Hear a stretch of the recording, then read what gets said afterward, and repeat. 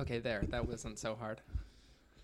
I'm able to press a button. Last week I was like really like touching this part, and I have to like not do Touching that part of the microphone? the bass. And you Oh, can- yeah. I'm saying, like, you cannot be touching the base of the microphone this time, and both of my hands are firmly on the base of my microphone. Mhm. It's just sort of like a that thing that you have, that little black plastic box with all the little switches and nozzles and joysticks on it. I'm touching it now. For know, I movie keep time adjusting. anxiety. Oh, That's yeah. basically how I'm using It this broke, right now. but well, part of it broke. Were you so anxious that you just like I just- snapped part of it off? There's like a wheel one, and I just like shot the wheel. It's the joystick part, off. right? No, there's. Oh, Oh no, you're right. Not the because that's the piece of your little box that I look at with envy when I've been with you at the movies. That's the one the that I would go joystick. hard on. Mine is the I switch. would throttle it, the The light switch. switch type thing. When I was That's really hard when for I me. was a kid and I would be on long distance car trips with my family, I would. This was so unsafe. I would we had a Pacifica, which is Chrysler, I think. Anyway, there were 6 of us, and Is it like a station wagon? No, but I grew up with a Volvo station wagon, and then when I was like a preteen, we switched to this like big red car. It was like the 1970 Reds, like big red machine, and the locks were these big plastic switches, like hard plastic, poofy, like almost like bubble letters. And I would spend don't want to say the entirety, I don't want to perjure myself, but a lot of those car trips just like pushing, like rubbing my fingers up against the top of it. Yeah. That was the lock side. Just something about the groove of it. Yeah. And I also would like count. And I don't think I have OCD, but I often think about how if I did, like that would be the childhood There's evidence just to point something to. so satisfying about stuff like that. Oh yeah. It's like, have you watched these soap cutting Twitter videos? Is it the people carving hand soap? Yeah. Haven't seen it. It's like they'll like crisscross, and then they do like a vertical swipe. Oh, and like it all... like industrial soap production? Because I imagine that's what that's like. no, it's cut- just like a cutting- human with a bar of soap. Yeah. But Got it. They just make tiny little squares and then shave them off. Like and Jennifer Garner and butter, but to hair and soap. Sure. Yeah. And it's really satisfying to watch. I It's an ASMR video. what's the name of that girl? Mac? That people love? Little Jessica Chastain. Life with Mac. Oh, is that what it's think- called? Life with Mac? I think it's Life with Mac. I was watching one of them where she oh my god. So she's wearing oh no, I'm not going to remember. So it's her like working a job, and she's looking at her phone and goes, I've been working here for 5 hours already. But she has like a little hello, my name is sticker. Like, Isn't it an airline? Yeah, no. She's not Or in is the. it- I know the stewardess outfit. Oh, She's okay. not in the stewardess outfit, Okay. but she has a little name tag on and it says like Mac on it. But above it, it says something like the name of the mall. Nice. And I think it says Garden Plaza or some like beautiful fake mall name. I love that. Love it. I love her. She's a little genius. She's truly off the deep end. Good for her. Would love to watch or love listening to her dive in. Oh, I was going to bring up, I really enjoyed on the Next Picture show, there was a comment of drinking wine, and I was like, I'm so glad that other people drink Oh, alcohol. they drink too. I'm way behind on the Next Picture It's- show. Are they vaping too? No, Are they also but pulling on their jewels? It was Tasha said something, and then there was just like a pause in the room. I'm the Tasha of this podcast. Agreed. What do you think I am? I don't know. You're like, you don't really fit into any of the archetypes. I mean, Tasha and I are just the bitches of the group, but I love Tasha and I love the Next Picture show. So do I. But I don't care. We don't have to cut this. But I had steam coming out of my ears when Tasha was talking shit on Call Me by Your Name. And Lady Bird, like and every Lady Bird. every I remember time, her talking shit about Lady Bird. every time like Scott or Genevieve or one of them like would say something positive about it and like totally spot on, like with Lady Bird being like, she's not perfect. She wants to change, but she knows that the movie is about her learning how to learn. And then Tasha would be like, I don't Yeah. think so. I don't see it. Yeah. I don't see it. Tasha and I are both very much just like, that's just not the movie I saw, and we're not going to prove it. By the way, Tasha, actually, I can disprove your theory. I saw that Tasha logged Destroyer on Letterboxd oh, did she like it? with a heart. Great. Good for her. Yeah. I was just going to say specifically, she said something, and then there was a pause, and then she goes, all three of you just lifted your wine glasses at the same time. I'm trying to think of a good example when, we don't need to actually talk about our show while we're recording the show, but I'm going to like privately consider some moments when you've said things where I just have to like lean back and take a deep breath and just like try and make it through that moment intact. Yeah. I love doing that. Remember in the car when I said I was just fully lying about Support the Girls on this podcast? Yes. when we were in the lift, was this before or after? We realized like on our way to the Rose Bowl that we were going to be in the car for 20 minutes. If we didn't get out, we were stuck in the traffic line getting into the Rose Bowl. And like, we probably need to do something about this. And I talked to our lift driver. I'm like, hi, excuse me. So I'm looking at your map. It looks like we're about 0.75 miles away. I think it might just be a little easier for us if we got out and then you wouldn't get stuck in it. And it would be really easy for everybody. And he was like, I'll drive. I'll just keep driving. And then I looked over to you, like very much the Tom Wilkinson to your sissy's face, looking in the bedroom. And I was like, Ben, I think we're stuck here. We can't do anything about it. And you were basically like, okay, just like shut the fuck up. Watch this. And then 2 minutes passed, and then you, without asking for permission, just lean over and go, "We're getting out now. Pull over, please." And he didn't even pull over. No, he didn't give a shit. So I take action. Damn it. I just move. I move. We had to move. There was a lot when we went to the Beyonce concert, which is ostensibly the reason why we're here right now to discuss. There was a lot of forward momentum, a lot of marching, a lot of like barricades we had to get through, a lot of strategizing with crowd size, like what would be the most efficient route to get from here to here. Yeah. Like anytime I would settle on something, like when we were leaving and I called the lift, and we're sitting on the grass on the street corner, I'm like, it'll be about 15 minutes. And I just like lean back, like feeling very Marissa Tomei in the beginning of In the Bedroom. and then you're just like looking dead ahead, like you will not lean back. And you're like, I think if we just like walk a little bit, we'll probably be able to shave some time off this. So I appreciated the not the punctuality of it all, the punctuality, the spunk, but the spunk. I've got initiative. When I want to get home at the end of an event. I don't really... I know I seem like a very lackadaisical person. I don't think that's true. On this podcast or in life. I know I seem very chill, very not type A. I think of you as like the human equivalent of like, I've got two hands up. One is flat and one is like, I've got one horizontal, one vertical. And the vertical one is coming down like this. Like I'm chopping wood. On my hand, you are like the human equivalent of that. That's really beautiful. I mean, this is not a visual medium. I'm not sure that's going to track. I love efficiency. And I don't know if there's anything I love more than efficiency. You would have been so mad at me if we had not split up between food and drink lines at the Rose Bowl when I realized I was in a line where wrong line. Twice. I was in the wrong line. I was in the beer line, not the cocktail line. And then it wasn't until I was next up in the cocktail line that I realized we were not going to get what we wanted here. Yeah. And then I had to like cross over to the craft tent across the way. You would have, I mean, we also talked about how like if we were roommates, like we wouldn't be friends after 6 days. And I think that like, I'm not sure we would be recording this right now. That line would have ended the friendship. Yeah. The lines, plural. I love a line. It's good to hydrate. I feel dehydrated. I felt dehydrated too today when I was on set for I'm Fine. Oh, yeah. Should we address the Kirby-sized elephant in the room? Yes. Our sister Brandon is making a web series, and she's gone. She's gone. She's gone. We are without the Cyril of the podcast. There is no captain now. There is no one steering the ship. We are rudderless. It's just going to be pure id driving this thing. Yeah. Which could like be good or bad depending on how the tenor of this conversation goes. But Brandon is... Well, we don't have anything to fight about today. So I don't know. We might. I guess. I mean, once we get to the Jay-Z of it all, we might. No.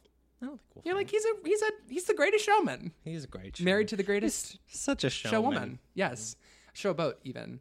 Although, like, I told you this, I think, after the show, but I'm a Jay-Z fan. I was excited to see him, but it wasn't until like I saw him on stage that I realized that I was fucking lit over seeing Jay-Z, that I'm actually like, I don't really listen to him very much anymore, but I listened to him a lot in college. And I had just forgotten what a fan I was until he came on stage. Yeah, there are a lot of bops. A lot of good bops. A lot of bops that I had forgotten. I'm just like, it'd be great if Beyonce just plays for like 75% of it. And then all of a sudden I'm like singing along, like, what's 50 grand to a motherfucker like me? Can you please remind me? And I'm like, to you? Not very much. Like in my mind, it's just 99 Problems. That's the only one. Mm-hmm. And then it's like, oh yeah, all of these. I said to you before the show, I was like, you said something about how you feel comfortable sitting at a show. And that was the most beautiful sentence I've ever heard because you gave me permission to sit. It's like you're Jennifer Garner and Love Simon, like telling me to breathe. I can breathe again, but like I can sit at a concert again. And I said to you, everyone around us was perfectly happy. It was fantastic. And I said to you before the show that I knew that I was definitely going to sit when we got to 99 Problems. Yeah. And then he starts doing 99 Problems on my damn feet. It's lit. I'm thrilled. Having the time of my life. And I owed it all to him and to her. And to our God, Beyonce. Correct. Something I have been thinking about is, do you remember her Super Bowl performance in February 2013? Pre-self-titled. In one of the first songs. I don't remember what it is, but she gets on the ground. I think it's Crazy in Love. Does she start with Crazy in Love? I don't know. Anyway, she gets on the ground, and then it cuts to a bird's eye view overhead, and there's like... I remember the bird's eye view. There's like light of like painted around her body but she's not in the right spot. And I feel like the next 5 years of her career has been about rectifying inching back into the lights, showmanship, demanding, and now showing that the light that she's no, in the I right am place. Perfect. I mean, she's, in a word, flawless. And as a performer, as a vocalist, and as just a creative mind in general, I mean, we should probably introduce the podcast. Do we want to talk about anything else before we get into we have to do that. The subject of the program? Let's jump in. Okay, so we'll hear Brandon dive into The Shallow. Do you want to talk about that? Today, the only news item we're going to talk about that happened today is that Lady Gaga's Shallow dropped IRL and released the studio version. Cowards. So tell me what that means, because I didn't listen to it. Because what I have heard from people who love the film, what I have heard specifically from you, who likes the film quite a bit, not ready to say love, maybe you'll see it again and you realize you were just fatigued from the festival of it all. We'll see. But how electrifying the numbers are. Right. So for me, I think it's fucking insane to listen to this song if you haven't seen the movie yet. Sure. I don't want a bar of this spoiled. Sure. So obviously I know it from the trailer, but I don't want to know any inflection. Yeah. I don't want to know, like, I want to get like the wind knocked out of me. Yeah, and fresh. You will. In the theatre. The track that's on the trailer is not her singing live at that concert. Oh, well, don't tell me that. Well, you just asked. Why did I just say that I want the studio version? I know, but for some reason I thought you were going to be like, they recorded it differently. Like, I thought that I didn't know there was a spoiler baked into it. I don't even think that's a spoiler. Well, no, wait, okay, it's not. Go ahead. It's very clear in the trailer. This is recorded in a studio. Got it. I'm in the deep end. It's the same song, obviously, because it matches her mouth. Yeah. But this is a live performance of the song. And what they released today, like, includes, like, the cheering and, like, it's a live track. Okay. I'm into it. That clip that debuted online a few weeks ago, pre-TIFF, where she's introducing Cradley to Shallow for the first time. She's like, it's just this song I wrote. I don't think that I've mentioned on the record, but I'm ready to go on the record and let the world know that they are sitting out front of a supermarket late at night. That supermarket is a Super A Foods that is less than half a mile from my house. Yeah. You could probably see the A if you're on the top of my hill. Oh, great. So I think it's imperative that once the movie comes out, that you and Brandon come over and we go sit there and sing Shallow and then we recreate it. Yeah. They're gonna have so many people doing. We'll do I know, but crying. But not everyone knows that's where it is. I have the intel. I have the inside information, and I'm not gonna get too regional because I'm not gonna say where I live. I guess I already said it was a Super A Foods, but there's several of those in Los Angeles. So I'm not going to reveal the location, and we need to get a jump on that before all the other copycats come in. I want to be the original copycat. Okay. I want to Be Kind, Rewind this before the tape gets around so many times that it gives out. Okay. You know what I'm saying? Mm-hmm. Okay, great. Crad boop. Crad boop. Senator Crapo. I can't believe you didn't know about Senator Crapo. I have no idea. Really? Well, I don't pay attention to Idaho. The reddest state in the union. I've heard Boise's fun. I have a lot of family in Idaho. Boys Town. It's actually quite beautiful. Idaho has a strong art scene. That doesn't surprise me. I've heard they have a strong regional theater scene. Not community theater, like high-level summer stock shit in Idaho. I've spent not a lot. I've spent time in Twin Falls. That's where my dad, my dad is from a million places, but Twin Falls is like where he identifies, even though he's been everywhere, man. Been everywhere, man. I would say my father's personality is much more Houston than Twin Falls, but he would probably claim differently. Speaking of Houston, because he was younger in Houston. Speaking of Houston, yeah, here we are. Are you ready to hear our best baby boy Brandon for the only time tonight, and then we'll get information. Okay, great. Okay, shut up. Who's doing it? You. Oh, hello everyone. This is Movies IMO. My name is Ben Empey. My name is Daniel Kruk, and we have the third wheel of our tricycle is missing. I was gonna say it's not even like Movies IMO. We're just Movies Mo with an apostrophe before the M. True. Or Movies I'm. Movies I'm. I liked Mo better because we're homosexuals. Oh, I didn't pick that up. Oh well, I'm not smart. Oops. I'm very tired. We totally don't have to do this. What? We can just. I learned how to use the record. Podcast. Brandon is also the engineer, truly the captain now. It's true. He's the one who presses record. He presses the button, the square button every week, and then it's my job to sit here and be freaking out that we didn't press it. And so tonight I was the presser. Now you pressed the button. I pressed the button, just like Senator Kamala Harris pressed the question. Oh, she did. Yes. What are we here to discuss? We're here because on Saturday night, Daniel and I went to the On the Run 2 tour. The Squeakquel. It was great. And that's the end of the podcast. Where did we see it? At the Rose Bowl in Pasadena. Don't get too regional. I realize this is going to be the most regional episode of the podcast ever. Because it was a live event. At the Rose Bowl. In Pasadena. At Pasadena. And lots of famous people were there. Do you know? Didn't see any of them. I can't substantiate this. I just know in my heart that it's true. But do you know what the number one grossing film of all time in Pasadena is? Philomena? It's Philomena. Philomena in Pasadena. I knew it. Yes. In my heart. I'm sure that we were right near the house where Meryl Streep and Jane Lynch grew up together and Julie and Julia. I think where Kate Winslet falls on the lawn in Mildred Pierce. Is that in Pasadena? Yeah. Yeah, I guess it is. I never saw the Todd Haynes Mildred Pierce. I don't feel embarrassed about it, and I'm sure that I've admitted that. Go watch it right now. I will. Just literally go. Just get up and out of here. Go.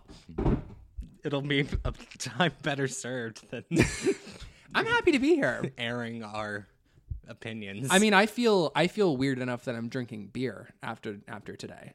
Beer was ruined today. Beer's over. Beer's over. Beer's canceled. And I don't want to make light of that, but beer, it's hard to, the word beer, the sound of the word beer has been tainted, has been poisoned, has been silkwooded permanently. Or it's been the opposite of silkwood. We need a silkwood. And by the way, Susan Collins could be that silkwood. Jeff Flake could be silkwood. Maybe. We'll find out. By the time this airs, it might already be. That's scary. We promised that we were not going to talk about. I know. That we were not all I'm going to say, just a little bit. Yeah, no, we can go off. I'm just going to go off about myself, which is, I got into a baby Ivy. I drank and did a lot of drugs. I never assaulted anyone. And I graduated with Latin honors. So that's all. Yeah. I drank to excess in college a lot. And I don't need to get earnest about this, but I just boils my blood watching these Republican senators, Republican white male senators. Do you believe in God, son?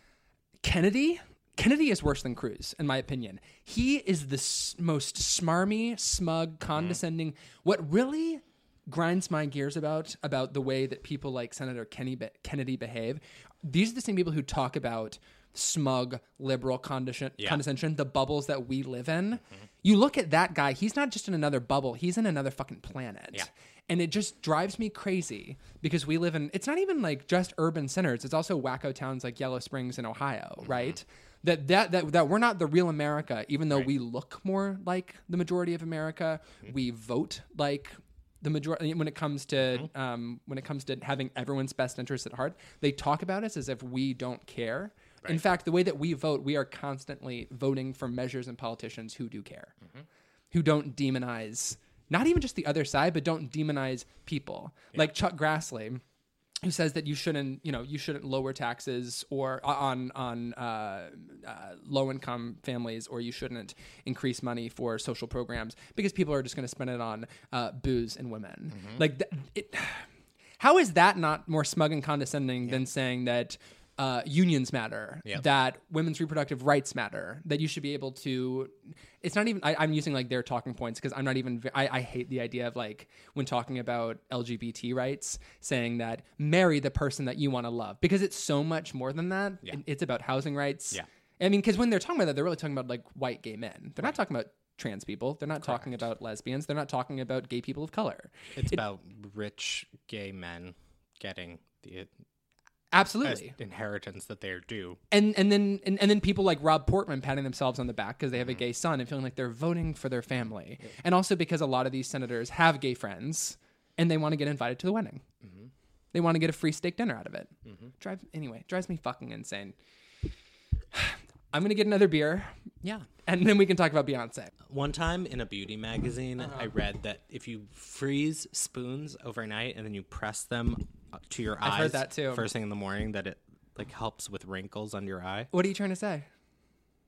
Are you calling me a bag boy? Yeah. Well, I mean, we're both bag boys. I'm just saying I would like to do that right now because it just feels nice. That sounds great. So I was an extra for the past for like part of the last 2 days because I'm working from home. I popped over and helped out Brandon's crew on I'm Fine just by being an extra, doing some background. I played a bartender. I played a man in the crowd at a drag show. I played a dancer. And then today... How was the drag show scene? Good. Because I wrote that. I didn't know you wrote that. It went well. I think it went really well. And I like changed thinking that I was getting ready for a scene that was going to take place in the Abbey. And I put on this awesome shirt that my friend Rachel O'Donnell, who's an amazing artist, and you should all check her out on Instagram at Rachel O'Donnell, this t-shirt that she was hired by a company a company bought a design of hers and they put it on a t-shirt. I think she can correct me. But she does these amazing, I'm not going to talk about like everything she does, but just to the point that I'm making here, she does these amazing, she does like cool like cut and paste with a bunch of I'm like trying not to like talk about like the grand overarching themes of her work, but specifically to this, she will take a glamour ad in a magazine and then paint on top of the model or whatever it is, like with oil paint, and exaggerate it and turn it into something that embodies the feminine grotesque, which I think is what's in a lot of her work. So I'm like wearing this shirt with like, you can see like the outline of like a photographed person, but then she's like completely redone the hair with like this big bold like gold and the teeth have like big red lips and fangs. And so I end up like wearing like a drag shirt to the drag show. So hopefully that's not like too on the nose for Brandon or for the editors. But what I'm getting at is I was feeling so dehydrated today, and I could feel it behind my eyes. You know, you can feel it behind your eyes. And I'm just concerned that Brandon is going to get dragged through the mud over I'm Fine Season 3 because he is promoting dehydrated bad boys. Yeah. And I'm going to be the poster child of it. Yeah. And I'm concerned about that for Brandon. I've since hydrated. I think you should be concerned about that. Yeah. I mean, I'm all I can do not to text him right now. Michael Verratti had to play the extra role that I wrote specifically for you to play. What? Because they had to shoot that scene was the Beyonce night. You wrote a role for me? Yeah. What was it? On the whole drag episode is like them, it's Carrie and Richard trying to get to a party, but Yes. they end up at a drag show by chance. But it's like them on the streets of Hollywood, like looking for this party, and they pass the same guy like 6 times, and it's like written. I was the guy. It's written in the script as a blonde guy with a mustache. What? That was Yeah. me. Does he walk a dog? No. Because I was supposed to be a featured extra tomorrow. Oh, you were gonna be the dog walker. The dog walker, which I did for my first 7 months out of college. Okay. I was a professional dog walker. I loved every second of it. I often think about how much I would love to do it again. Yeah. But I said that to a group of friends like a year or so ago, and my ex-boyfriend was like, "No, I was there the whole time. You were fucking miserable." And I'm like, "No, I think it would be a really nice life." And my friend's like, "No, we were there. You didn't have fun." Yeah, but now you have perspective. Now I have perspective, right? And I love dogs. Yeah. Maybe now you could go back and be like, I didn't know how good this was when I had it. Well, because I did that, now all of my friends here who have dogs and want you friends to who know watch. people with dogs, Yeah. when I get the call. Right. So I was walking a dog last week. Right. It was great. I loved every second of it. I gave him a big scratch behind the ears. And you know what else? He loved every second of it. Wow. But I was cut out of that role because they'd featured me too much over the past 2 days. Right. Couldn't get away with it. Right. That makes sense. Yeah. That's too bad. Yeah. Anyway, let's talk about Beyonce Knowles, who was supposed to be the lead in Clint Eastwood's A Star Is Born. Yeah. Once upon a time. What do you think she thinks about Gaga doing it? I bet she's just happy. I think she's very happy with her life. Yeah. I don't I know think- that's exactly. Well, what I love about Lemonade, which was on, I think it was my number. Speaking of Clint Eastwood, the mule's making it in to the Oscar race. Did you someone quote retweeted with a line from the article, which was, "The film is not expected to garner awards attention," or something like that. Like, the film will not be gunning for that I was end of year telling- letters from Iwo Jima pull. I was telling Brandon and TJ recently that I was like, it's filming now, but it's gonna come, like, it will come out by the end of the year. You just watch. And they were like, no. Star Is Born? No. The Mule. Oh, The Mule. Of course, no. What's a good example of this? Like 2 weeks ago, I was like, it just started filming like a month ago. But it's already shot. Yeah. He's doing Foley right now. he doesn't shoot, he doesn't edit. You know what's They crazy? just go for it. You know what's crazy about Clint Eastwood as a filmmaker, and this does not get talked about enough, in my opinion, is that when it comes to Foley, if he has any characters in a scene who like sort of grumble or grouse, he won't let them do the ADR. That's not Foley. It's ADR. He won't let them do it. He specifically comes in himself and goes in front of the microphone Grumbles. for every single character and goes, yeah, you can fact check that. That's for real. I can't wait to rewatch Sully in preparation for this. I was thinking about Sully the other day, and I was thinking about Sullenberger. you because you do a great Laura Linney and Sully. Sullen, what did you say? Like Chesley, Chesley. What are you doing, Chesley? It's like, I think that she is trapped in a Louis Buñuel film, and that she's just on the phone in a Nancy Meyers living room, seated atop plush throw pillows.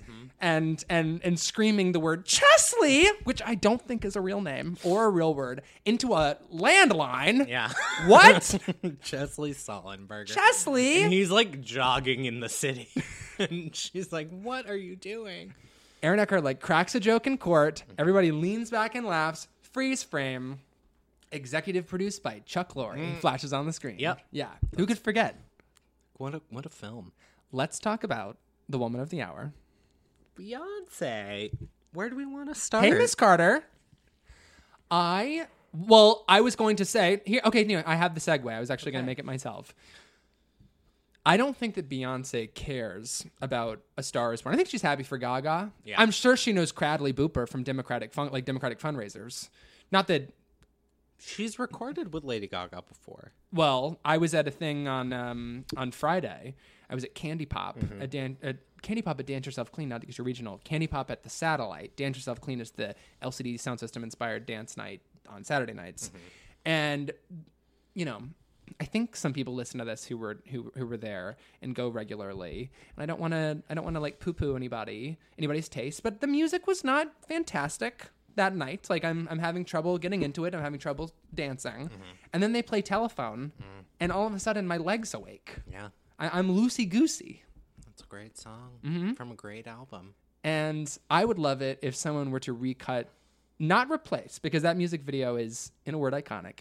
If someone were to recut the Lady Gaga Beyonce telephone music video to Laura Linney in Sully on the damn telephone. I love that. Yeah. I truly love that. It's a good idea. But I don't think that Beyonce cares, apart from being happy for Gaga and Cradley Booper. She's doing exactly what she wants to do. And Lemonade is the chief example of that. She made one of the best movies of the year in 2016. She doesn't need to be in someone else's vehicle. Correct. Because arguably it's a Cradley Booper / Gaga vehicle. She is no longer chasing stardom. She herself. has it. Well, she doesn't need it. She's chasing stars in that she probably has like her own spaceship. Right. Like a private spaceship, and she's going to chase stars that way. Yeah. Yeah, but no, she's on top of the world. Because she'd have to do She a runs the press world. tour. And she's not going to do a press tour. What I love about Beyonce is that her press tours are the shows themselves. They generate so much press. Everybody writes about them because they're magnificent. They're, they're staged in such a, I want to say like Olympian way, but that's not the right way to say it. Like she conjures Mount Olympus like on a stage. While also subverting like a lot of tropes in American media and storytelling while she's doing it. The Beyonce project is all about reclamation. Absolutely. Absolutely. So, maybe, on that note... I was just going to say something else. And go for it. I forgot. Try again. What were we saying before I said the word reclamation? I don't know. Everyone go out and vote because I'm looking at my general election little booklet with all the information. While you're doing that, I will apologize for like the 50th time to you calling daddy lessons daddy issues, which is a problem. Daddy issues. It's a problem. I'm embarrassed. Bye, Beyonce. Yeah, no, I'm glad that you brought up. Bye, I'm glad the you brought up your sample ballot because from here on until the election, this is the official voter information guide. This is not a sample ballot. My bad. So we get to the show. We didn't skip as much of DJ Khaled as we wanted to. We were there just long enough to see him ride a bird scooter across the stage. The bird scooter. Yeah, he's like a scooting meme machine. The stage, I mean, people can look this up, but the stage has 2 dual runways going all the way down into the pit, into the orchestra, and then what looks like just like a pretty big stage in the front with a bunch of screens on the back, like flat screens, like flat screen TV. But we don't know that those screens are going to sort of open up like a curtain to reveal the fucking Cell Block Tango of like 5 different. I guess we could guess that if we were to pay enough attention to previous shows. But where she's not just going to have dancers in silhouette rocking the fuck out. In against like a red light, and so it's very Cell Block Tango. She's also gonna have a fucking brass band going up there, and interpretive dancers who are like pulling their arms out of their sockets and like pretzel twisting them around the back of their heads. Yeah. It's very avant-garde Zero. There's a lot of avant-garde here. Yeah, so this is very indelicate, but I'm just gonna push you into starting to speak. Why don't you speak about the short films that were being broadcast? My twit? Yeah, talk about your twit. My twit? Yeah. I was just going to say, like, talk about your feelings about art, not to, like, boil it down to the twit of it all, but please, by all means. I just think Beyonce, and I think we can fully attribute this to Beyonce because it's consistent with her solo work, video work, that they're just so well done. Yes. And they're not... it's not that they're not an afterthought. That's not the right word. But like another in the hands of a lesser filmmaker. For sure. At another concert, there are video interstitials so that the artist can go backstage and change. Yeah. And like these do serve that purpose, but they're truly integral to the show. No, they're pushing a narrative. I would say that of all the concerts I've seen, Beyonce is cinema.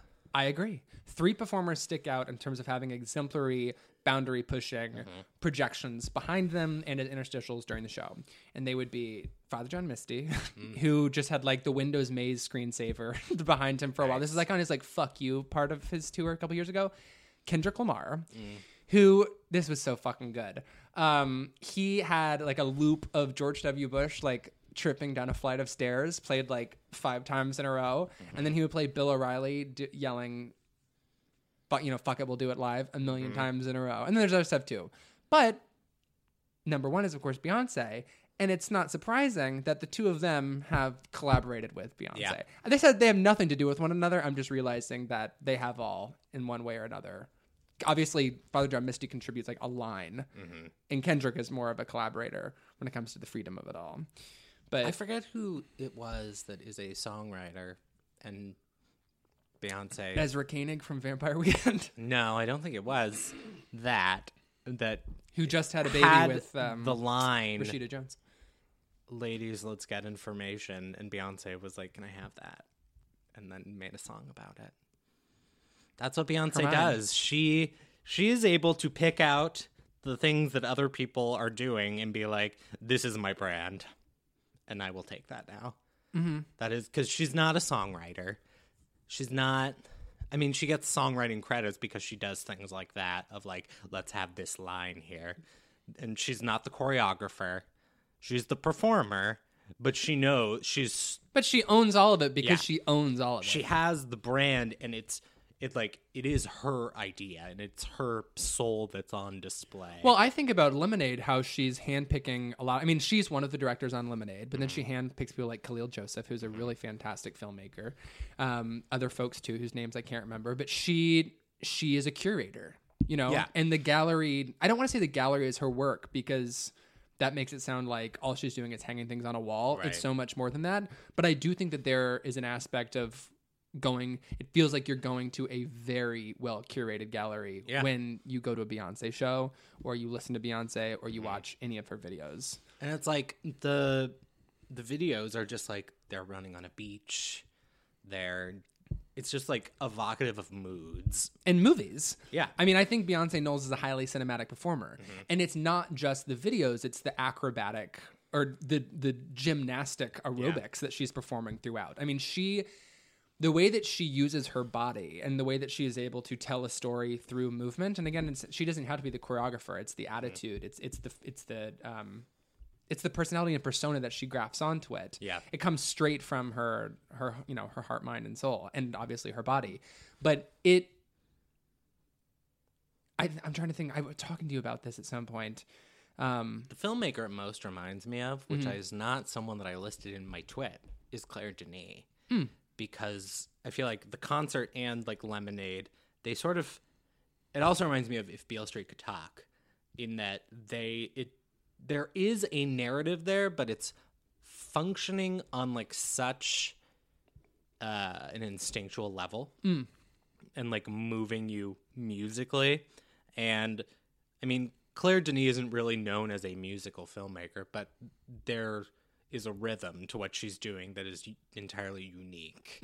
And If Beale Street Could Talk is basically just musical movement after musical movement and compiling upon each other. And that's what this concert does. I think that Denis is an interesting point of comparison for a number of reasons, but I'll just say one. Because Beyonce has decided she's French. Yes, That's exactly. the main one. Correct. And which it totally bolsters the whole Bonnie and Clyde of it all, because since that's like inspired by French New Wave. Yeah. But Denis, not all of Denis.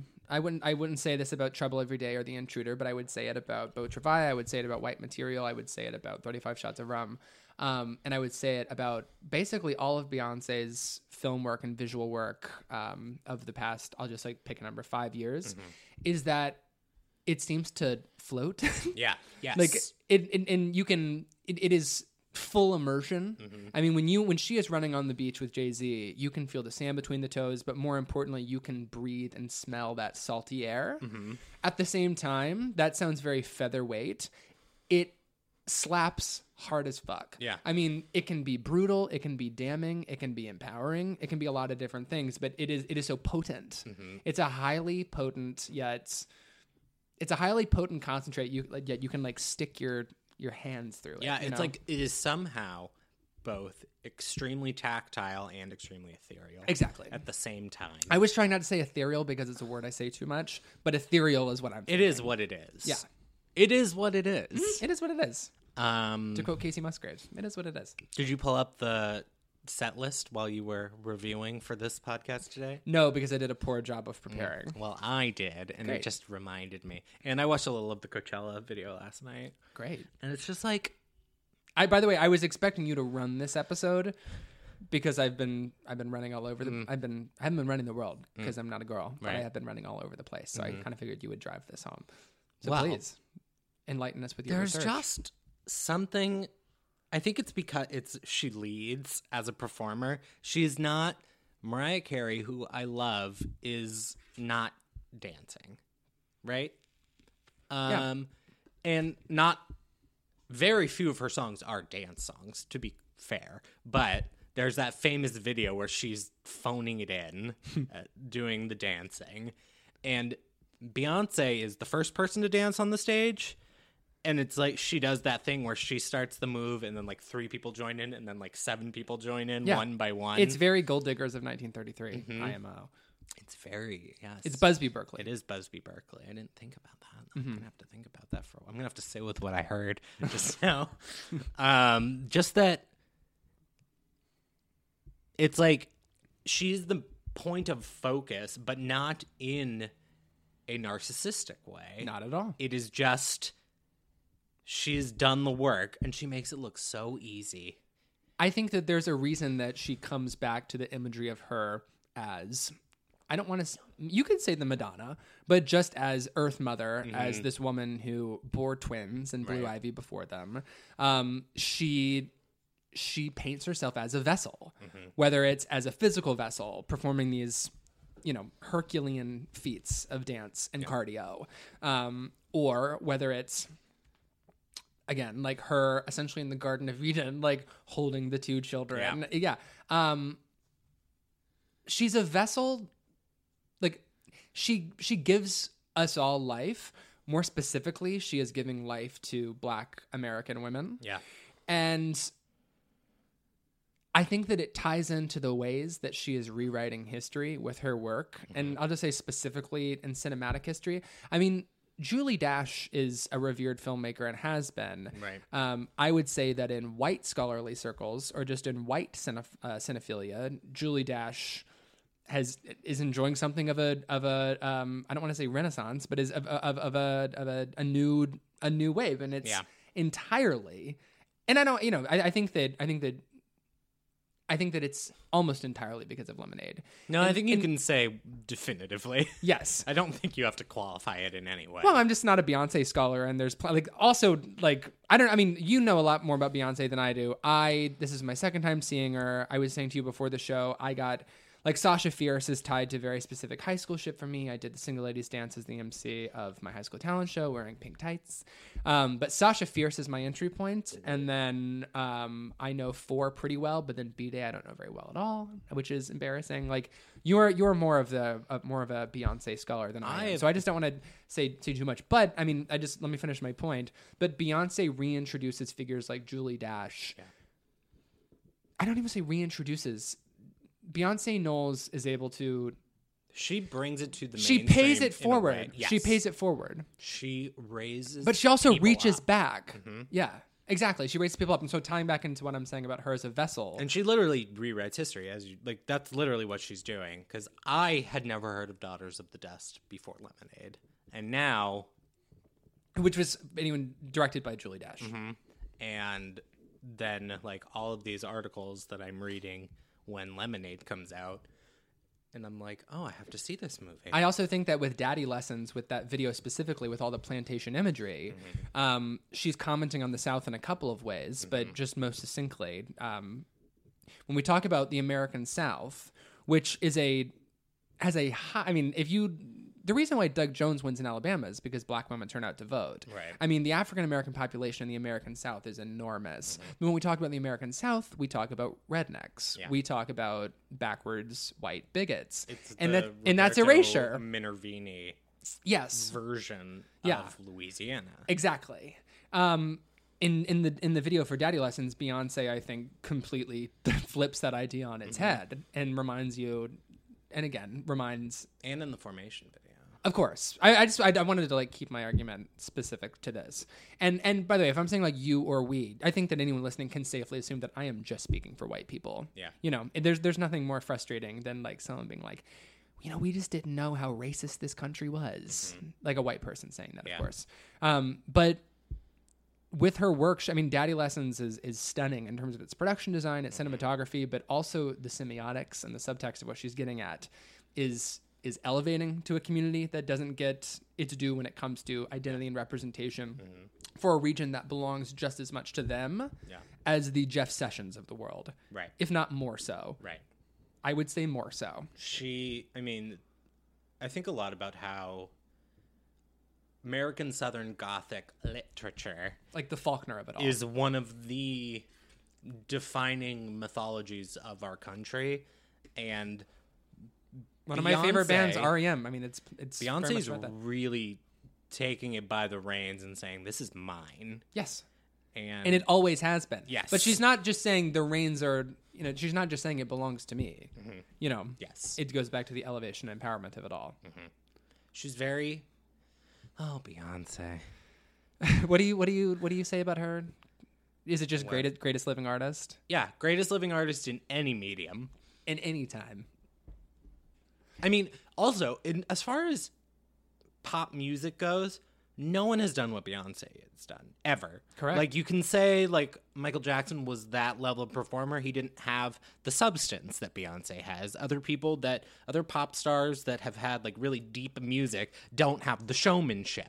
Great points. Beyonce has done it all and is continuing to do it all. And is continuing to reinvent what doing it all means. Yes. And it's like, who would have thought in 2018 she would have this Coachella performance that is truly transcendent for 2.5 hours. 2 nights in a row. Like, if you told me in 1996, when No No No came out, this woman will not yet have peaked 22 years she from still now. Hasn't peaked. Yeah, exactly. Like, that's wild. I agree. No one has done that before. No one is entering their 40s. I mean, she's a few years away. No one is entering their 40s and just getting started. Yeah. And she's just going to do what she wants to do. And I have to say, Jay-Z was great. I enjoyed his portions of the show more than a lot of concerts I've seen recently. He has an immense amount of charisma. He's a spectacular rapper. None of this even needs to be said. Sorry, hold on. But you can't really say the same thing about Jay-Z in terms of he is only getting better and better and better. Yeah. I don't love his last couple of albums. I think there's some good stuff on them. I think the song about his mother coming out as a lesbian is so well intentioned, and I'm glad that he made it, but some of the lyrics are a little laughable in my opinion. 444, or is that on the previous It's one? on 444. But you watch Jay-Z, he's having the time of his life. He's amping up the crowd. Yeah. We're all thrilled. We're having a great time. And then Beyonce comes out, and up is not up anymore. Down is not down. Yeah. North, south, east, and west have been completely flipped around. Like she is an earth-shaking performer. Right. She's one of those performers who resets your DNA while you're watching her. It's just, I mean, it is just transcendent to watch. Do you want to talk about when she dangles her legs up the edge? You know that I've been dying to talk about the Judy at Carnegie moment. Yeah, I mean, maybe, do you want to talk about it? What was she singing? But yeah, Beyonce she was off at the very end of her runway. She had her legs dangling off the side, singing to the crowd, pouring her heart into it. It was her Judy moment. Yeah. And it was, in a way, her Star is Born moment. Yeah. Even though this star continues to be born again and again and again. It really does. There are no supernovas when it comes to Beyonce. It's constant regeneration. Yeah. That's our girl. Absolutely. She sang "I Care," and you didn't think she would. Let's do our top threes, which we were talking about as we were drinking a lot of rosé at my house before we went to the show. So my top three is All Night, I Care, and Partition. Okay. I think that is what you said. Yeah, that's my top three. And as soon as I told it to you, and then you can say yours. But after I said that, I'm like, I just don't think she's going to play I Care. Yeah. I Care makes me weep. She's saying I Care. My three are, in no particular order, Formation, Crazy in Love, and Partition. It's a great list. There's no arguing with that list. And she didn't sing Partition. I had this wild theory that she and Jays were gonna penultimately close with All Night, and she was gonna sing it to him, and he was going to every other verse go yes. in the back, and that didn't happen. Instead they did that with Forever Young. Yes. Oh my God, I forgot about that. So they're closing with Forever Young, and Beyonce is singing the melody. Beyonce's singing all of it, basically. Yeah. And then you get Jay-Z in the back, like, oh. Thank you, Jay. Thank you, Jay. I was just going to say about All Night that I've always felt weird about the fact that that's my favorite song on Lemonade. And it's not antithetical, but it doesn't harness the power and potential and the rage of the rest of the album. Like the complications of grief, of confusion, of empowerment, of reclaiming your narrative. It's the happy ending. And once upon a time, 2 years ago, in my car, I could hit all of those notes. I love that. I can't anymore. Wow.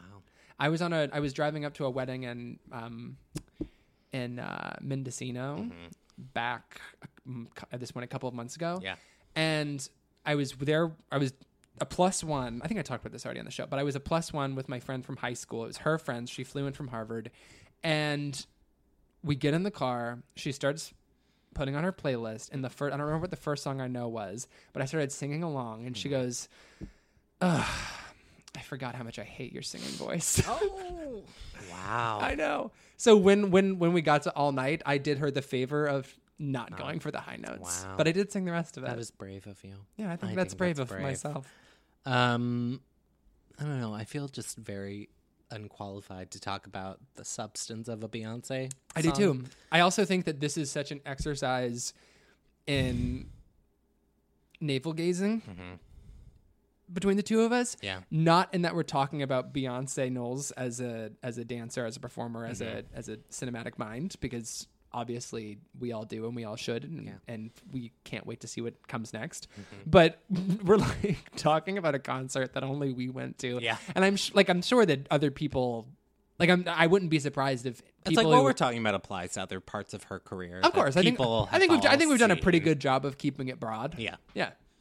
But I think we could move on to just talk about movies we've been watching recently. Yeah, sure. I'll just close it by saying that the fact that she seems to have a limitlessly revving engine inside of her when it comes to accomplishing dance tasks, when it comes to maintaining momentum throughout her set for almost 3 hours. I would be remiss if I didn't say it reminded me a little bit of a certain Belgian woman I know named Michonne Dielman. Okay, yeah. So what movies have you been watching recently?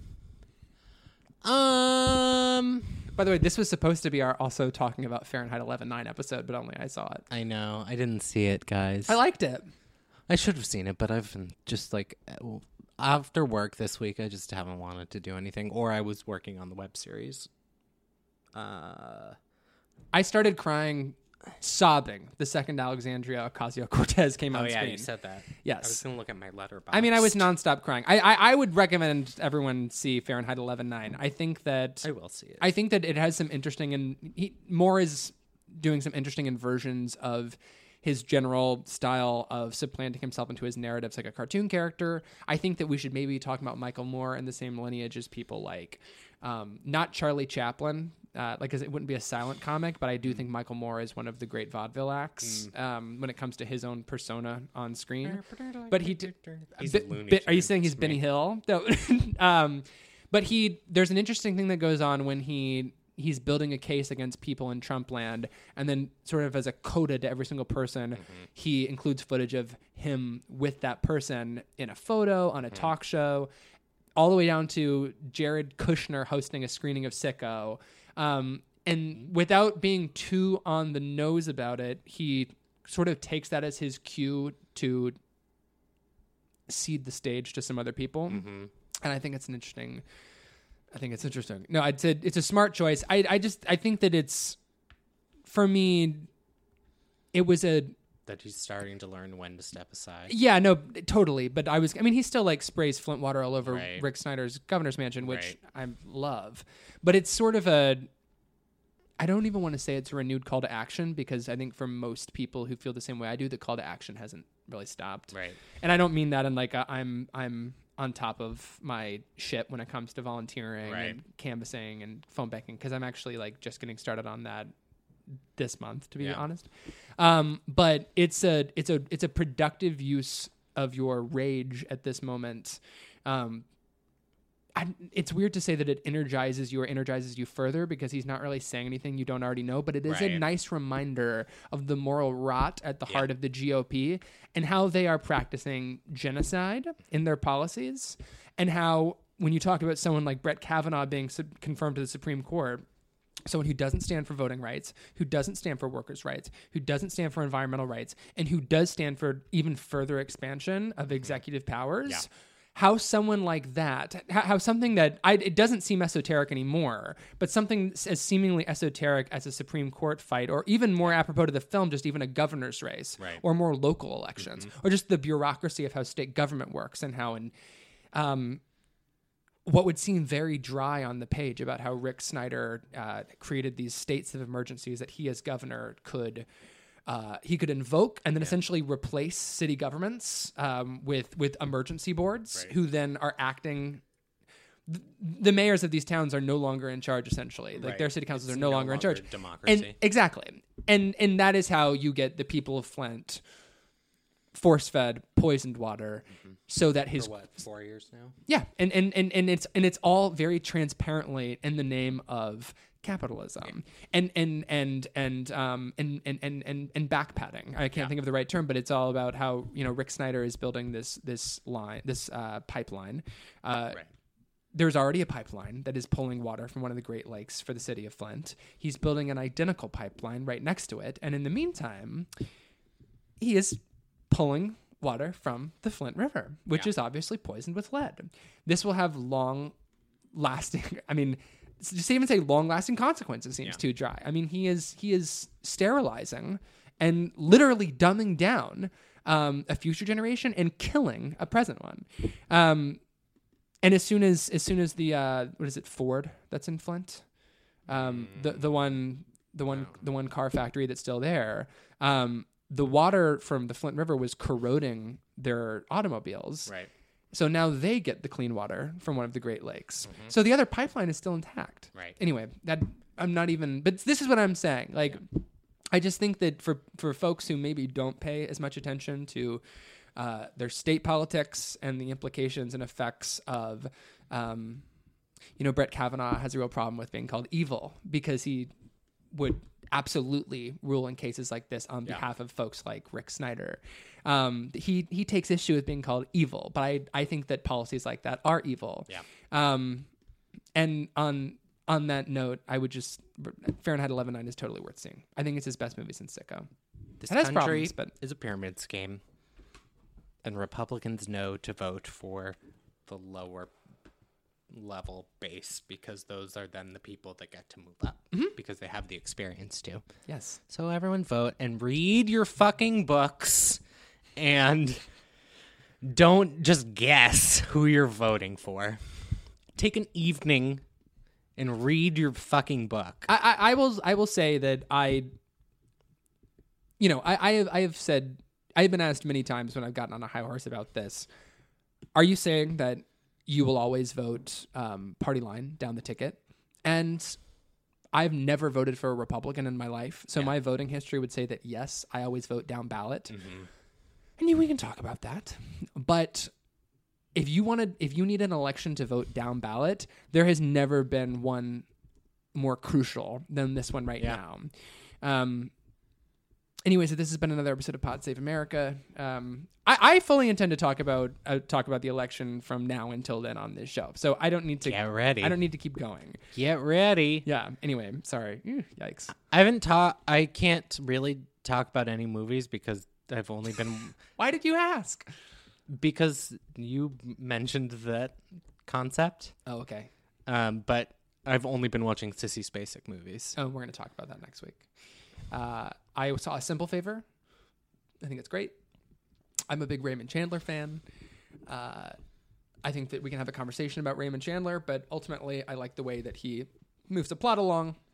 I like the way that he shades his characters. Is it a Raymond Chandler? No, but this movie is serving you Double Indemnity, The Long Goodbye, and most directly, and this is no spoiler because I don't think many people have read this, and I'm not saying that. I was depressed once upon a time and read like a lot of the Raymond Chandler back catalog. Once upon a time. Well, I'm doing okay right now. But this is like hard-boiled Los Angeles, not to get too regional, immediately post World War II detective fiction. The Lady in the Lake. There's a lot of The Lady in the Lake and A Simple Favor. So I went into A Simple Favor last night thinking that it was that boat, that cruise ship movie thriller that I think like John Hamm is in. There's some trailer for like a yacht thriller. Great. And I thought this was that. And so I realized I had not seen the Simple Favor trailer ever. So I'm watching it and really don't know what to expect. But I was saying in our group chat yesterday, it's essentially become a meme at this point. But I do think that Blake Lively deserves serious awards consideration for this performance. And I said this in my Letterboxd log, but she's serving you Marlena on the outside and Stanwyck on the inside. And not just as homage and not as some sort of, although the suits are definitely like a little tip of the dick to you, governor, towards Marlena. But it's a shape-shifting performance of surprising depth. It has this fantastic winking quality to it as well. There's a little dash of camp in there. And she truly keeps you guessing. Wow. And I'm not going to spoil part of it. I realize I'm usually very cavalier about spoilers on this show, but there was a turn in the movie when I realized that something was at hand, and I realized the only reason that I know that is because people in their Letterboxd log specifically were like, and Blake Lively is so good at expletive redacted this thing. And it's crazy that people would reveal that. What's been going on with you besides the movies? Just working on the web series. Just hanging out. When do you go back? When do you go back? Friday. Do you have any? Is that tomorrow? Yes. Tomorrow's Friday. Yeah. I would have seen you there if I hadn't been overexposed as an extra. Yeah. I realized doing the extra work, some like weird things that I do as a person, that when there's a camera there, you realize just how like weird they are. Yeah. Like I was doing this scene today where I just have to be handed a drink by a bartender and then I walk off. And to me, I thought I was playing it very naturalistically. And I'm handed the drink and I just like break into like a fake grin and then immediately like drop my face down, which is something that I do in bars. And then I realized like, can't do that. As an extra, like just take it and go. Right. But in my head, I'm like, I'm behaving as I would normally. Right. So I need to readjust. Wow. Yeah. Cameras are crazy. Yeah. It makes you feel. The other night, I was watching some Sissy Spacek movie for homework, and I was having some red wine, and I thought to myself, like, I don't know why I was feeling myself in this moment, but I'm like, make a mental note, and I guess you already did. Ask Ben to like write a part for you, and like the next thing that he's gonna shoot, and then after this experience being an extra, I'm like, I'm no Olsen twin. I'm not Elizabeth Olsen. Wow. Not one of the twins, but still. Stars. Yeah. All of them. Not me. All of the Olsens are stars. No, everyone can act. I'm a believer that everyone can act. Do you want to talk about Roma? No. Roma? Do you know why I say that? No. Because the lead actress. Oh, because she's not an actor professionally. Clearly she's an actor. Right. This is where like I want to like push up my glasses I'm not wearing and take a big puff of my tobacco pipe and say, in a way, we're all actors every day of our lives. It's true. Yes. Beyonce's a great actor. Fantastic actor. I don't really have anything to elaborate on that, but she is. We've passed an hour. Wow. Yeah, we did it. Wow. Wow. Wow. Well then. Should we talk about Brandon for a second? Just talk shit. Let's just like talk about Brandon. No, I don't talk shit. I just want to say it's very odd not having him here. It is. And I miss him. We need those jokes. We need the ha's. We need the ha-has and the funnies. And there's a chance that... And the giggles. There's a chance that next week it's just going to be the two of you because I am being called in for jury duty and I don't know what's going to happen to my schedule if I get accepted onto this prestigious jury. Right. So there's a chance that we're doing this again. Wow. Next week. Wow. Is this the only episode that has only been two people before? Correct. We have had a oneer. We have had a oneer. But that was a special. Are you going to edition. TIFF next year? Sure. I'm gonna go next year. Sure. I'm gonna go next year. Why not? If we do have 2 to 3 film fagettes at Toronto, Yeah. I am gonna move that we don't do daily diaries. We do like 3 25-minute Like chats. chunks. I'd call it a chunk. I'm also going to Cannes next year. Yes, you are. I will not be, but you can also record a. I'll do fun diary. diary from Cannes. Dear diary. Honestly, now that I've said it on You the say that record, I it's- actually have to go. Yeah, it's official. It'll Can be you believe Ashes Pierced White is playing in the city of Los Angeles with Zhejiang Ke within in person. 6 weeks? I cannot. Nor can I believe that Begon's Long Day's Journey into Night is going to be playing here in 5 weeks. No, it's like the day before. It's like a month before. Oh. It's like I think Long Day's Journey into Night is October 18th, whatever that. Oh, yeah. Whatever that Friday is. Yeah. So it's in like 3 weeks. So confirmed it will not be at AFI Fest, not to get too regional. We did a really good job of not speaking too much about the city of Pasadena. City of Pasadena. Pasadena. Yeah. Well, I think that did you think our Lyft driver on the way home was going to kill us? Yes. That was wild. Bad driver. She would speed through. I've been thinking about her driving tactics when I've been in the car the past week. Like when Yeah. I don't, I tell you what, I have like I think I drive fast. I don't. but that was I crazy. haven't done a California roll not to get too regional since being in that Lyft car. By the way, Lyft you can Venmo us $47, which was the price of Yeah. going 6 miles after the show. Outrage! Outrage! What is Great it? Ida Lupino film. Yes. By your house? Yes. With the hills? Yes. And it's Wait, like, hold on. We have to take that out. I don't want. I Oh. don't. We'll just bleep it out. yeah. We'll bleep it out. and she like zoomed through. That's like the Baxter Hill in Echo Park. You have to go slow, not going up there, not to get too regional, because you have no visibility on what's coming to the Right. other side of the hill. So when you are on the apex of the hill, the little top of the egg, that little Yeah. roundy part, you need to be going 10 miles an hour and be pulled over to the right as much as you Yeah. can until you just peek your little head over like the minion at Universal Studios, and then you're free to go. I was scared. I was also so tired at that point that I did just want to get home. Yeah. Well, this has been Movies IMO. Movies Mo. Movies Mo. This has been our MO, which is Movissimo. Mo. Movissimo. I've been wanting a reason to say Movissimo for so long. This is Movissimo with the Chinema Boys. You can find us. This has been Movissimo. My name is Ben Empey. You can find me on Twitter at Real Todd Haynes. My name is Daniel Crook, and like I said, I might be in a jury next week, so I might not be here, but I hope that I will be, because what are we talking about? Next week, we are talking about The Old Man and the Gun, and we are going to do a retrospective of its lead first billed actor in the film, Sissy Spacek. Also, first billed actor in The Bedroom. Yeah. Sissy Spacek. American legend, Sissy Spacek. My moment has finally come to discuss Bloodline critically on the show. And if I am indeed serving on a jury, if I'm indeed serving some civic duty up in here, it will just be like I will. That's some higher power saying that Bloodline is never to be discussed on this program. Oh. If I had thought about it sooner, I would have said we should all watch some Castle Rock.